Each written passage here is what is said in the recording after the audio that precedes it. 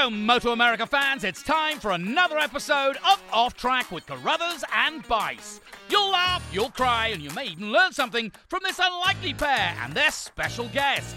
The mic is yours, Paul and Sean.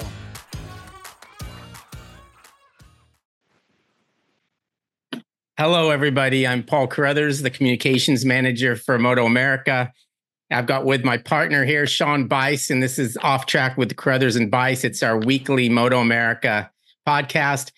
And this, Sean, this is the farthest one we've ever done, right? So like we're really got to count on like the phone gods or something to make it come through. But we've got Troy Herfoss with us today, and he's in Australia. And this is a guy that it's funny because I was doing a little research because I kind of knew, but I'm old enough that I forget. So I did a little research, and this is a guy that like the kids need to know this, right? This guy won an X Game gold medal in Supermoto, and he was an AMA Supermoto champion. And this was when Supermoto was in its prime, right? I mean, this is like the days of Supermoto before it kind of fell off a roof, but. So this guy can ride a motorcycle, right? Yeah, and a lot of different kinds. Right, and then we got to remember that he's a 3-time Australian Superbike champion, and we're not talking 10 years ago. We're talking this year was his third one. So the guy's ripe, and he's coming to America. And I know that's what he's been wanting because I've read some stories where he was kind of throwing it out there that, hey, I might go to British Superbike or I might go to AMA or Moto America Superbike, but he never really mentioned King of the Baggers. And Sean, does it surprise you that you're coming to America, but that's what you're doing? Yeah, it's totally surprising. That's crazy that he would. I was like, come on, Superbike, Troy, come on. Yeah, but it's great. Troy, tell us a little bit about how this all came together. Yeah. Well, first, thanks for having me, guys. We've established now that I can ride a motorbike okay, but I definitely don't know the time zones.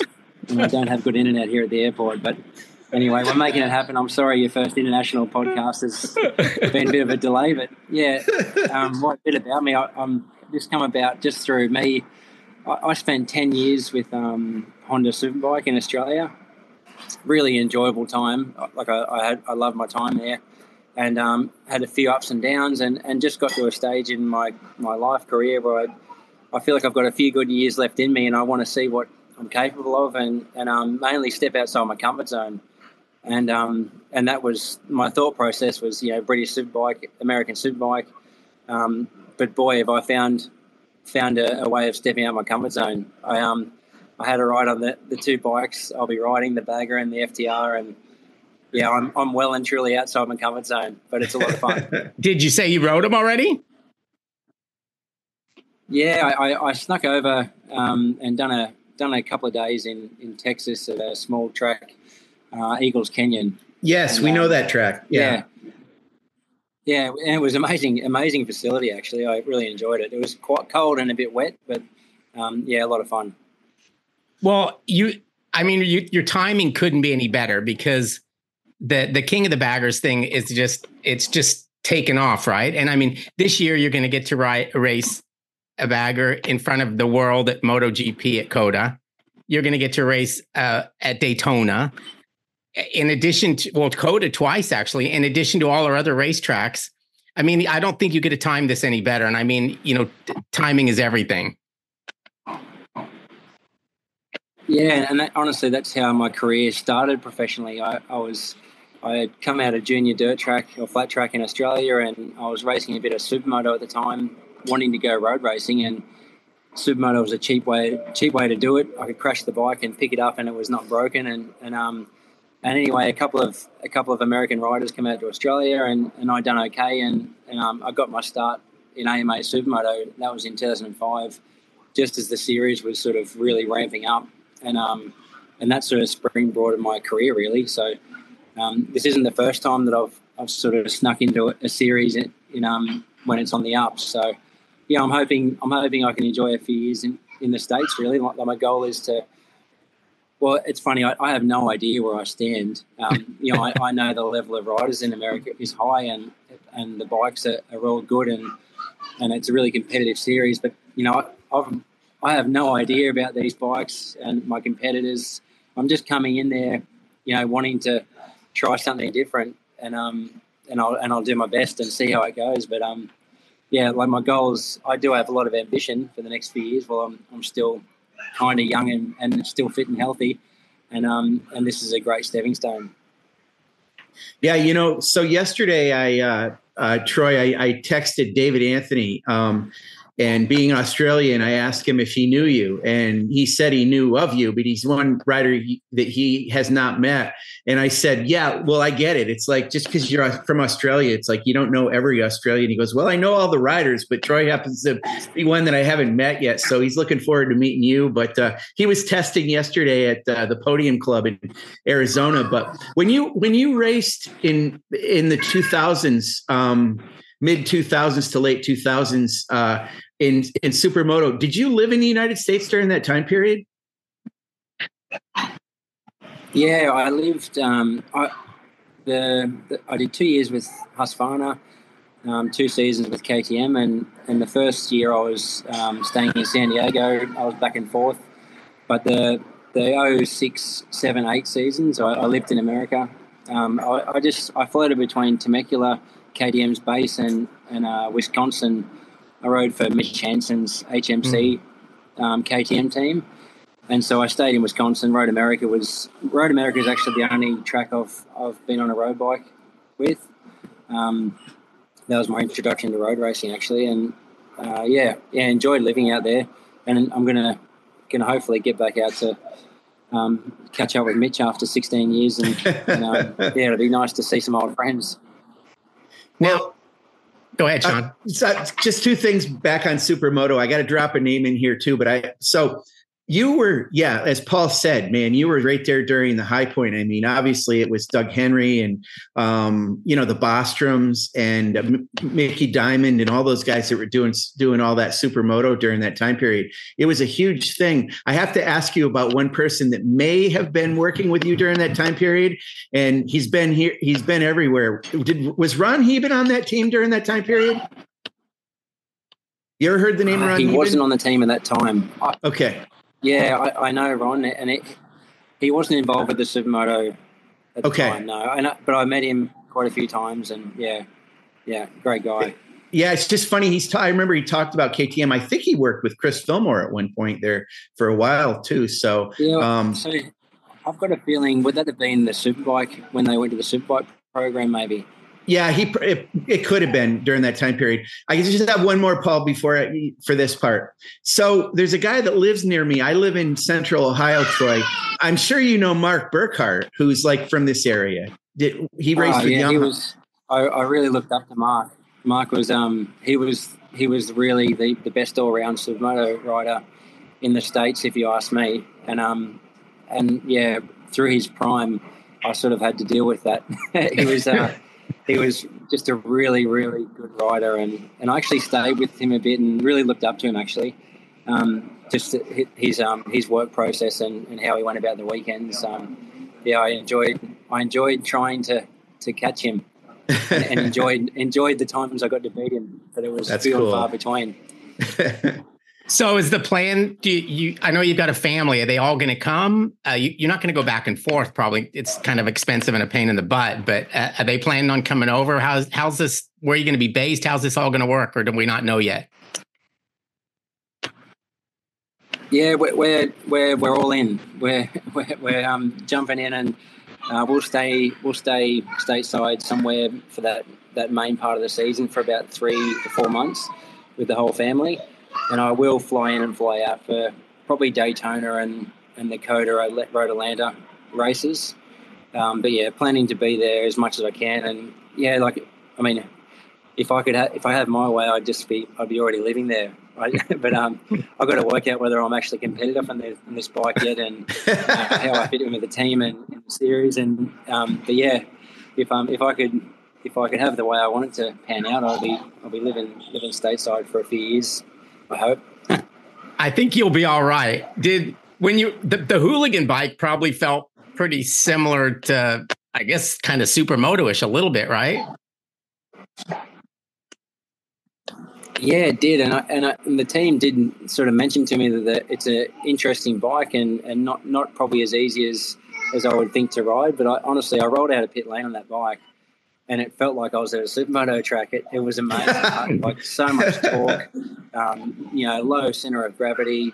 It stops, it turns. It was really a thrill compared to after riding a superbike with 200 plus horsepower to get on that bike with just not huge amounts of horsepower but a good easy torque range. It was so much fun. I just kept doing lap after lap after lap on it. Did you put your foot down? I tried, and it's funny, the team they can fill you in on this. At the end of my first run, where the last corner there, it's a bit of a sort of a hairpin turn. And anyway, I thought I'm going to put my foot down and just back it in like a supermoto bike, use a bit of rear brake. And the rear brake was way touchier than I thought. The rear hung out and come back around and danced around. I went straight off into the gravel and had to ride back through the gravel into pit lane. So, yeah, maybe I'm a bit rusty after 16 years without supermoto. Do you dangle your leg in road racing, Troy, like a lot of them do nowadays? Yeah, I definitely when I'm panicking, my leg comes out. My right leg for some reason a bit, but I'm probably a little bit old school, a little bit like that way. So I'm not as you don't see my leg out every corner, but yeah, it definitely helps. I definitely do think it helps with straightening the bike out from backing the bike in, keeps a bit of weight over the rear tire. It's got its advantages, but I don't put the leg out too much. Getting too old for that. It takes a lot of energy to have the foot out like that. So you're a 3-time and defending Australian Superbike champion. Is this an either or are you going to go defend your championship next year? I'm actually headed to Sydney Motorsport Park to do some testing with a friend of mine's team this weekend, and there is a possibility I can race. I think 6 out of the 7 rounds in Australian Superbike don't clash, and that would be ideal because I'll be home for a lot of them, and the more time on the bike the better, because I don't think I'm not sure how much testing I'll be doing with the bagger this year, so I'd like to keep my eye on a superbike, but at the moment it's just small talk and just a few test days in Australia with the superbike to help my friend out and see where it goes from there. With how late the announcement, I mean, I read an interview with you and I think it was middle of December and you were still talking about not knowing what you were going to do, except you decided you weren't going to return to the team and back to the Australian series. Did you ever to the point where you were worried, like maybe I'm not going to be getting anything, or was it always like, oh, I'm good? Yeah, I was worried, and when I announced, a week out from the final round of the Australian Superbike Championship that I wasn't going to continue, 99% of people thought that I'd already done a deal somewhere, and but I hadn't done a deal at all. Honestly, I was sort of at a point in my career where I thought I need to do something different, and I'm really comfortable here, so it's easy to stay here. But I was sort of of the opinion that if there wasn't anything out there for me, maybe it's time for me to move on. I don't want to stop racing. I feel like I'm riding as good as I ever have, but I really wanted to put myself out of my comfort zone. And so I made that announcement with nowhere to go. And yeah, I can tell you now, the 5, 6, 7, 8, 9, 10 days after the Superbike series was over, and there was only really a bit of small talk happening, I'm thinking, oh, maybe I'm not needed anywhere. There's no spot for me. But I made some contact to the guys at Moto America and British Superbike, and things started to happen pretty quickly. And there was some opportunity out there in British Superbike and as well. But honestly, the baggers ride with Indian, it's very, very interesting, and it's out of my comfort zone, and like you said, the series is on the upward slope, and you don't know where it's going to go from here. So to be a part of it and to be part of a factory team, I mean, we went to the first test, and it's factory. Like there's a really smart group of guys there that are really motivated and keen, and then you've got the rivalry. between Indian and Harley. Oh, yeah. It's like there's so much about this ride that's motivating to me. I just can't wait to get out there. I just hope I can learn the tracks, fast enough to be competitive. Was your teammate Tyler there or not at the test? Yeah, it was just Tyler and I, and we had both the bikes, and I'd ridden with Tyler. He raced Supermoto in my final years of Supermoto America, so we hadn't seen each other in a lot of years, but that was fun to catch up with him and try and learn a bit about what makes him tick. It's a fun atmosphere. If you can figure out what makes Tyler O'Hara tick, you're better than us, Troy, because we can't figure it out. He's an interesting character. but that's cool. I had a feeling you knew Tyler. There's a high level of intensity with Tyler, so having a fun year. But I had a feeling you knew him from those days because he's been racing a long time too. So did he have any influence on you racing on that team? Did he talk to them at all? Do you know? So I actually done the deal maybe a month before it was announced, and I had to sign a confidentiality agreement and stuff like that. And I actually wasn't sure, who the other rider would be, and so I didn't even speak to him at all. And even I've had a lot of experience with Jared Mees as well, and obviously an Indian flat track rider, and I wanted to reach out to him as well, but I was. You're scared. Who I could speak to. So I just I done the deal and hoped that it was going to be okay. But once I got there to make the guys, I was relieved I made the right decision. And Tyler's a good guy. He's really motivated to do well. And the feeling I get from Tyler and the team is it's about Indian motorcycles winning races, and so we work together and get the best result possible. Yeah, it's very serious stuff. So tell us about in Australia. This is kind of a two-part question. What is the awareness of King of the Baggers in Australia, and what is the awareness of Indian motorcycle in Australia? Where do those two kind of brands sit in your country? Okay, so the Baggers series, I mean, personally, I've had some interest in it. And a couple of years ago, Travis Wyman came out and finished a few rounds of the Australian Superbike Championship, and that was the year he battled with Tyler for the championship. So I caught up with him, and I actually remembered him from, I think the first time I met Travis was like Red Bull Rookies Cup, and I was racing as a supermoto rider for the same team. And so I had a bit of interest in the Bagger series, and obviously, like, you just see, Instagram clips show up that are getting stupid amounts of viewers, with McWilliams sliding the bike around the corners, and right, like what's another one? Like, guys just doing big. Rispoli's thing on the banking. That's right, Rispoli's. It probably takes the cake, really. I hope I never have to experience that, to be honest. But so there is awareness, and we do follow and know about them. And for me, with Indian motorcycles, my main mechanic, Glenn Granger, for the last 10 years at Honda, he works for Indian motorcycles, and so for me, I know a bit about Indian motorcycles, but I don't think the presence of Indian and Harley in Australia is big. Maybe not quite as big as in the States, but they do take up a lot of the market, and that's, for me personally, I've specialised in racing superbikes and performance bikes at the highest level, and it's only the last few years we've seen baggers on track. So up until the last couple of years, my only real experience with these style of bikes, like the hooligan bikes, was through flat track. I've been a flat track fan for my whole life. So as far as the baggers go, it's only the last couple of years, but I do know quite a bit about the flat track side of things. Well, so Troy, I got to ask you a couple. I always get hung up on these things, so I need to check. Your last name, is it pronounced Herfoss or Herfoss? Herfoss, yeah. Herfoss. H-E-R, Foss. Yeah, Foss, okay. Exactly how it's pronounced, how it reads, really. Yeah. Okay, that's easy enough. And were you named after Troy Corser?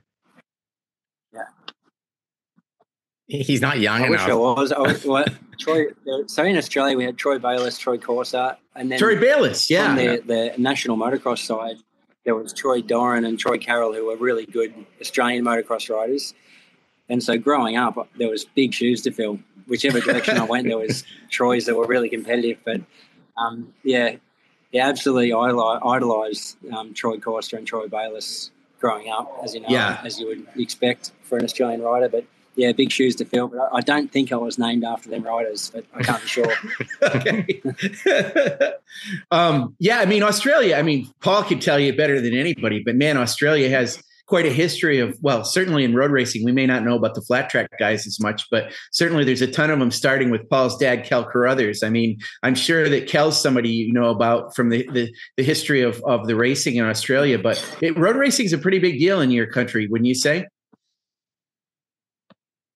Yeah, and that's why for me, growing up, Australia was, Australia, America, they had a huge presence in MotoGP, 500 Grand Prix and World Superbike. So, yeah, growing up, I had big ambition because there was a lot of guys coming out of Australia and having success on the international stage.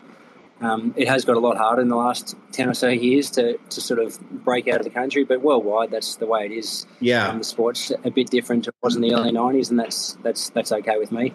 But, I did grow up, really looking up to them Australian road races, and so many guys had success in America. I mean, one of Matt Mladen's mechanics, Reg O'Rourke, was from my hometown. So, Reg. Every year he'd bring home a poster for me, and Matt would often visit home in Goulburn and just look up in awe and wonder how it's possible one rider can go so fast and win so many races. Right. Yeah. Now, you did a lot of motocross, I've seen, and you also had bad injuries. Was that from motocross, or was there two bad injuries in the same year or consecutive years? I've had one bad injury. I had a small motocross injury last year, collarbone and some ribs. And okay. But in 2021, I had a fairly you would say life-threatening injury. I had a crash in Darwin. Really weird part of the track to crash in, and made contact with the air fence, and the air fence exploded in the air and with the bike, and I went under the fence into the concrete. The crash was at 230 kilometers an hour. So I broke a lot of bones: tibia, neck of femur, humerus, ribs, toes, finger. It was really bad. So I I think I've got from that one 22 screws and 4 plates, and put me out of action. I was in a wheelchair for 6 weeks, and under full-time care from my wife and her family, and a real sort of turning point in my career. Really, I wasn't a wild sort of rider at that stage, but at that stage you sort of just get out and get it done. And I reckon I use my brain a lot more these days. The way I go around the track's a bit more methodical now. But I'm past that now, and that's probably the reason that at 37 I'm making this step overseas, because I had a really good year in 2018. I was on a 2-year deal with Honda at the time, and then there was some possibility to go overseas, but I had one more year on my contract. And end of 19, I didn't get to go overseas, and then the world stopped in 2020, and COVID hit, and then the injury in 2021. And then, digging myself out of the pits and getting back to fitness and health in 2022. And then that brings us to 2023. I got back to winning a championship again. And that's why at 37 years old, I'm trying this. I actually wanted to try it 5 years ago, but just the way things happen, I didn't get the opportunity. It's better with a little delay. It means more, right? That's right. Yeah. And the baggers weren't around in 2018, 19, so I may have missed that boat. So everything happens for a reason. That's right. Troy, you've transcended some eras with regard to motorcycle road racing. So you came from a time where there wasn't a lot of electronics to now there's a lot. Where are you at with electronics? Do you like what it gives you? Are you happy to work with it? Is it a hindrance sometimes? Where are you at with that whole thing? It's funny, we just spoke about the injury, because that was a turning point for me as well. I just got on a bike with a lot of electronics, and I wasn't riding it in the way it probably needed to be ridden.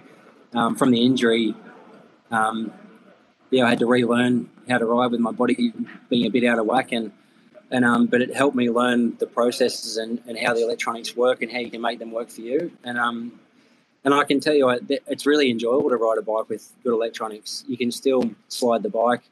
You still got a lot of power in your hand, but it's just a bit easier to hit a lap time, lap after lap, I imagine. But for me, it's been fun because, at 30 to 31 years old, we had this big change in bikes, and it's made it interesting. There's more toys to play with and something else to sort of learn, really. So, I mean, and then getting on the bagger, but it's a really raw bike. Everything's in your hand and everything's manually controlled, and that's fun as well.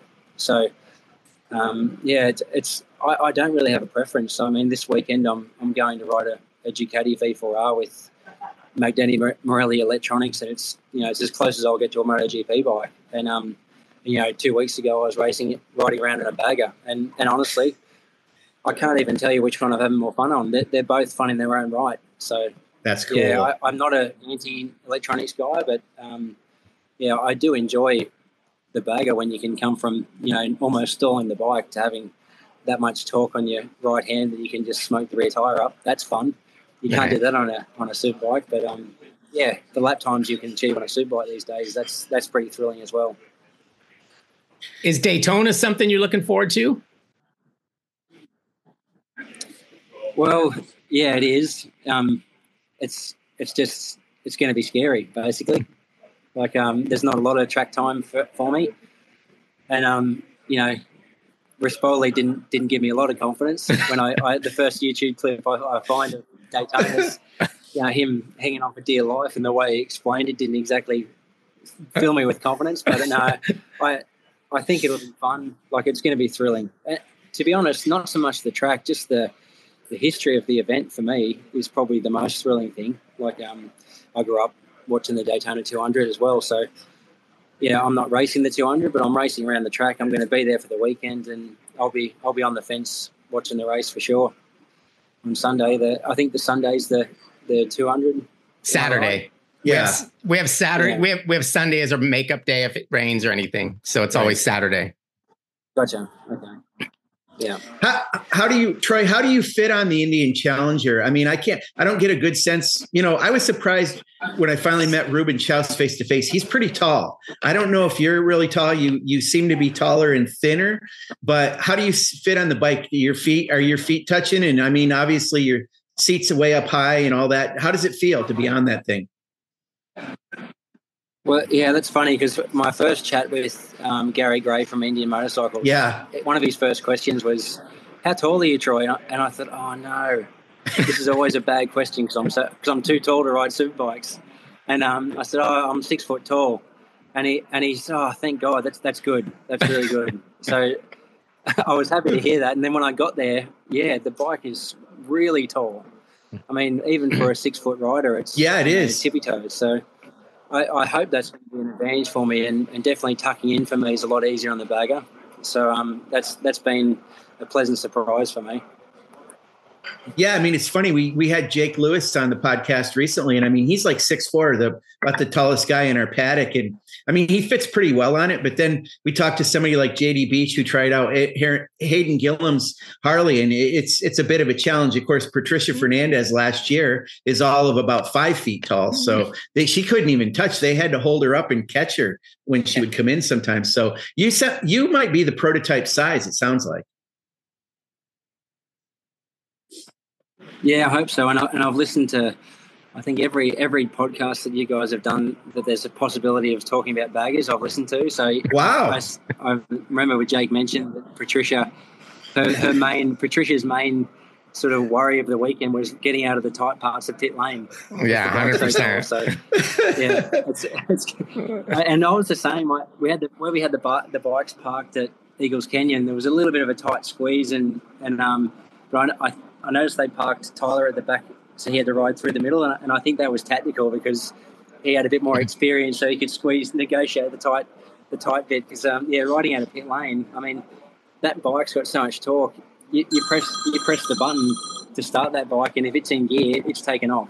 Yeah. So it's quite intimidating to just sit there and idle the bike, and like my first race start on the bike, I think it was I think it was almost a tenth and a half faster than my best ever 0 to 60 mile an hour, like compared to a superbike, because they just accelerate so fast. So that it's really intimidating, that first experience with the bagger. So it's definitely a bike you're going to I'll have to show a lot of respect for, I think. Yeah. A couple of years ago when Josh Hayes was racing over there, did you see him, talk to him when he was involved in that, riding that FJ 1200, 1300, whatever it was, in Australia? Yeah, my memory from Josh in Australia was he'd done a few rides in Australian Superbike. Yes. Maybe at a MotoGP support event or something. Yes.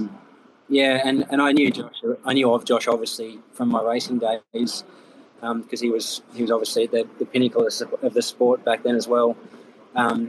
He's a great guy, Josh. I mean, always so supportive. I think even back then he mentioned, if you ever want to come out to the States, let me know. And just a really, really nice guy. So hopefully I get the same reception from all the riders over here, here in the States. I mean, you will for a while. You'll see how it goes. Yeah. But so I have to go back to something you said. So I cannot believe you're from the same place as Reg O'Rourke. So listen, I could understand Peter Doyle. I could understand what Matt Mladen was saying. I never could understand a damn thing that Reg ever said. I mean, I don't know what his accent was, but I can understand you perfectly. What's the deal with that guy? I mean, yeah, I don't. All I can tell you about Reg is if you're at a bar and he takes his teeth out, you've got to get out of there. We know about that. He's about to get real angry. So you might not be able to understand him, but if he takes the teeth out, you got to remember to get out of the way because you're in trouble. But no, I can understand Reg fine. But that was always the running joke. I think he almost spoke a different language even to the other Australian mechanics. We know about the teeth too. That's pretty funny. I forgot about that, actually. That's pretty good, Troy. Yeah. Okay, we know you've got a flight to catch. How much time do you have? Well, the team owner just delivered me a coffee and a croissant, so it must be delayed a bit longer. So I think when he gives me a wave, I'll have to go. But you've got to be careful because my old team in the last 10 years used to call me Mini Mark. My dad's name's Mark, and he talks a lot. So, I might get you stuck here for. That's great. No one wants to listen to an Aussie guy ramble on for an hour and a half. Everybody that does a podcast likes to have a guy on there that can talk a lot. Oh yeah, for sure. I've got Sean. Sean can't shut up. So I never stop. I do want to. And it's really hard at the moment. Now we've got everyone talking. The screens are going. I know. Between two people, so I'm getting confused every time. Yeah, it's hard. Hey, well, so let me ask you this. So you mentioned about motocross. I've always said motocross is the absolute devil for road racers because you guys always seem to get hurt doing that stuff. But it's such a great form of training for you. Do you do moto to train with? Is that part of it for you? Yeah, I do. I've done a lot of motocross. When I went to the States because I was a flat track guy and I needed the help in supermoto, and then sort of found a love for it and got a lot more competitive with it. And then I had about 4 years where I didn't ride motocross up until my injury in 2021. And part of the process last year, I was just sort of a bit stale. The first two rounds last year, I was on the podium, but I could tell that I was not going to be winning anything, and I needed to change something up. So I started the motocross again, and I was riding motocross 3 days a week last year, and honestly, it's a double-edged sword. The intensity you ride at on a motocross bike and being comfortable being uncomfortable, that when you get back to the road race track, it just meant that I was rolling out of pit lane for FP1, and I was really comfortable straight away because you're riding 3 days a week over a changing surface, and the bike's out of control as such. But then you've got the crashing aspect, and like I do credit, like for me as a rider, that the team and I done a good job. But for my riding only last year, I credit the motocross a lot, and it was a double-edged sword because the intensity I was riding on the motocross bike meant that I was falling sometimes. but I got away with it, and that I think made me a better motorbike rider. I got really lucky with the injury. We had a 8-week break after my collarbone and rib injury, so no one really seen. I didn't. You wouldn't have even known I had an injury if I didn't tell anyone. So, but yeah, there is that aspect of it, and I think it's just about weighing up the risk to reward, and that's where when you're a competitive person and you get to a track, that's the hardest thing, because there seems to be a lot of reward to beat your friends, but it's not actually that much reward, is it? It's a lot of risk just to beat your friends. Right. Now, I've also heard that you're like a top-notch cyclist. Is that accurate? Well, yeah, over the years I've dabbled in cycling racing. I've finished top 20 at the national road championships a few times, and been on the podium in some mountain bike cross country nationals, and just love it. My wife Emily, I met in 2015. She was borderline. Well, she was basically a pro cyclist at the time, and so we just, the first few years before kids come along, we were just traveling around racing bicycles whenever we could. And probably, I took up cycling in the States with a couple of guys I raced supermoto with. Chris Fillmore was one of them. He was doing a lot of mountain biking, and I looked up to Ben Bostrom as an athlete.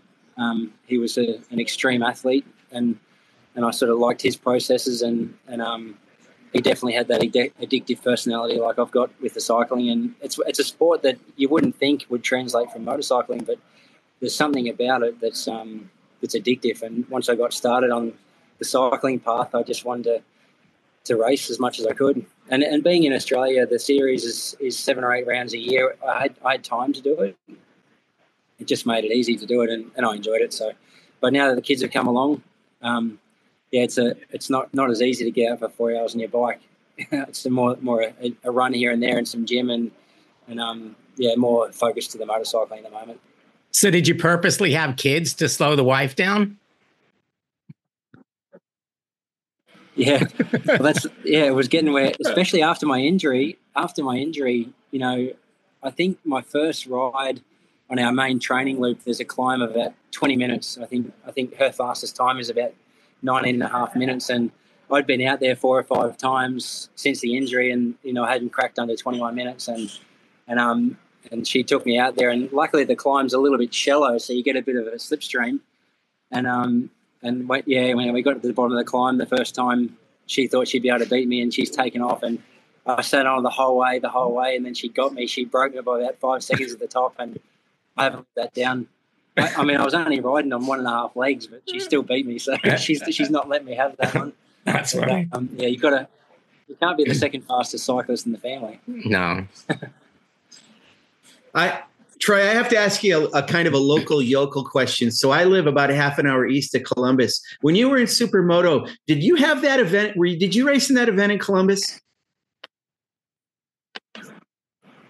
What would the event have been called? It was. I'll try and jog my memory. It was Supermoto, but it was like in downtown Columbus. It was kind of like through the streets and everything. It was. I know there was obviously a dirt section too, but I thought they had something that was right down in the city at one point. Maybe it wasn't then. Yeah, I think the only street circus I got to race was, I think, Rio and the Queen Mary in Long Beach. Yeah, I don't think I was there. Yeah. Okay. I know it was around that time, but no, most of them did you have a favorite track that you liked when you did Supermoto in the US?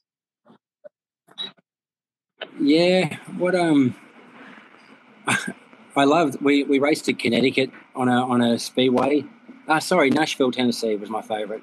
Nashville. It was on an oval track, and I hadn't at that time I think I took my first pole position there, and I was way faster than everyone, and it was probably the first event that I definitely should have won, and I crashed out of that event. But I just remember the oval was so much fun. You're wide open, 6th gear on the 450, and then you'd back into the banking, up the bank and down to the dirt section. But the Supermoto was just so much fun all around. I mean, I just wish it had have really taken off. I mean, to this day, I'm not sure I've had more fun than the days about, training with Chris Fillmore around the country and just, dirt, road. There's so much versatility, but you can do anything. You can enjoy any part of the day, whether it's the dirt or the road. And then the times I've done X Games, KTM would close up the Supercross track for me and I could go and ride Supercross on my Supermoto bike. So Supermoto just opened up ways to do anything, any discipline, from flat track, road racing, motocross, Supercross. So it was really enjoyable. And all the tracks were really quirky and fun. Which X Games did you win your gold medal? So I actually got second at the X Games.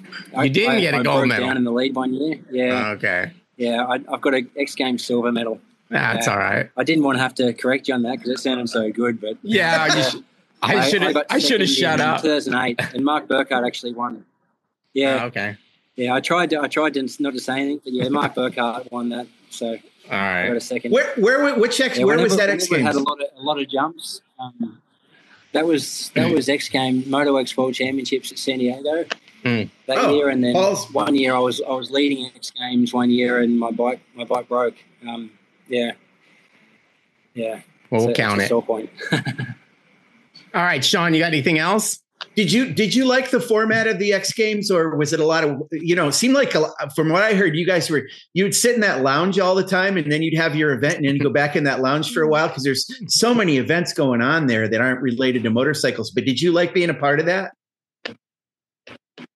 I think I just appreciated that we're a part of it. So the waiting around wasn't ideal, but it was fun. I mean, for me as a 18, 19, 20-year-old guy, there's a lot of guys competing, whether it's BMX, skateboard, freestyle, a lot of guys that I've grown up watching. So for me, half the fun was getting around watching that. And then being on a stage like on a stage so high, it was just, I just appreciated to be there, to be honest. Oh, Paul, I've got one more I've got to ask Troy. So a little background here, Troy. I grew up in New York, very close to Canada. I watched a lot of Canadian TV. That's all that we got. That and one US channel. Okay. Canadian TV, they actually have a lot of Australian programming on there because I guess they're a Commonwealth or whatever. So one of my favorite shows my favorite series of movies is Mad Max, but that doesn't count. My favorite TV show when I was a kid was a show called Skippy the Bush Kangaroo. Have you ever heard of Skippy the Bush Kangaroo? Don't you? Yeah, of course. Yeah, that was on at, I think 4 p.m. or 4:30 p.m. I'd get off the school bus and Skippy was coming on, and I'd always wonder why I could never find a kangaroo that could be like Skippy. I loved that show. It was like that was a famous show in Australia. Yeah, it was huge in Canada too, and I love the fact that the thing was kind of like Lassie but it was a kangaroo. I loved it. It was so awesome. Yeah, exactly. Yeah. All right, with that, we'll let him catch. Funny, Mad Max. I've done a lot of training with a motocross rider in Australia, Stephen Gall. He was a Mr. Motocross rider, and he's in his early 60s now. But Gawley done the stunt riding for Mad Max, and at his house he's got a big R1 superbike with knobby tires, all the stuff hanging off it, the long swing arm, and the exact bike he done the stunt riding on. That's cool. It's pretty cool actually. That's very cool. I love those movies so much. Yeah. All right, Sean, we're gonna let him go. Okay. Troy, again, thanks I'm glad we got our days worked out and all that stuff. I know it can happen because they're a day I'm glad ahead. we got this worked out because I was starting to probably sound like I was a bit highly strung and hard to deal with. I was out by a day. I'm trying to put you off because of a flight. I'm like, I'm actually easy going. Yeah, I know. We can tell that. I knew you would be, so I wasn't worried. But thanks for joining us, and obviously we're stoked to have you, and we can't wait to see you in action at Daytona. Yeah, I really can't wait to get over there, and I appreciate the warm welcome, and all the guys in your motorcycles have been great. I just I hope I can get over there and see some old Supermoto friends, maybe in the road racing paddock, and can't wait to meet everyone and see what Moto America is all about. Yeah, you'll like it. Cool. Thank you. Thank you, Troy. Thanks, guys. Chat to you soon.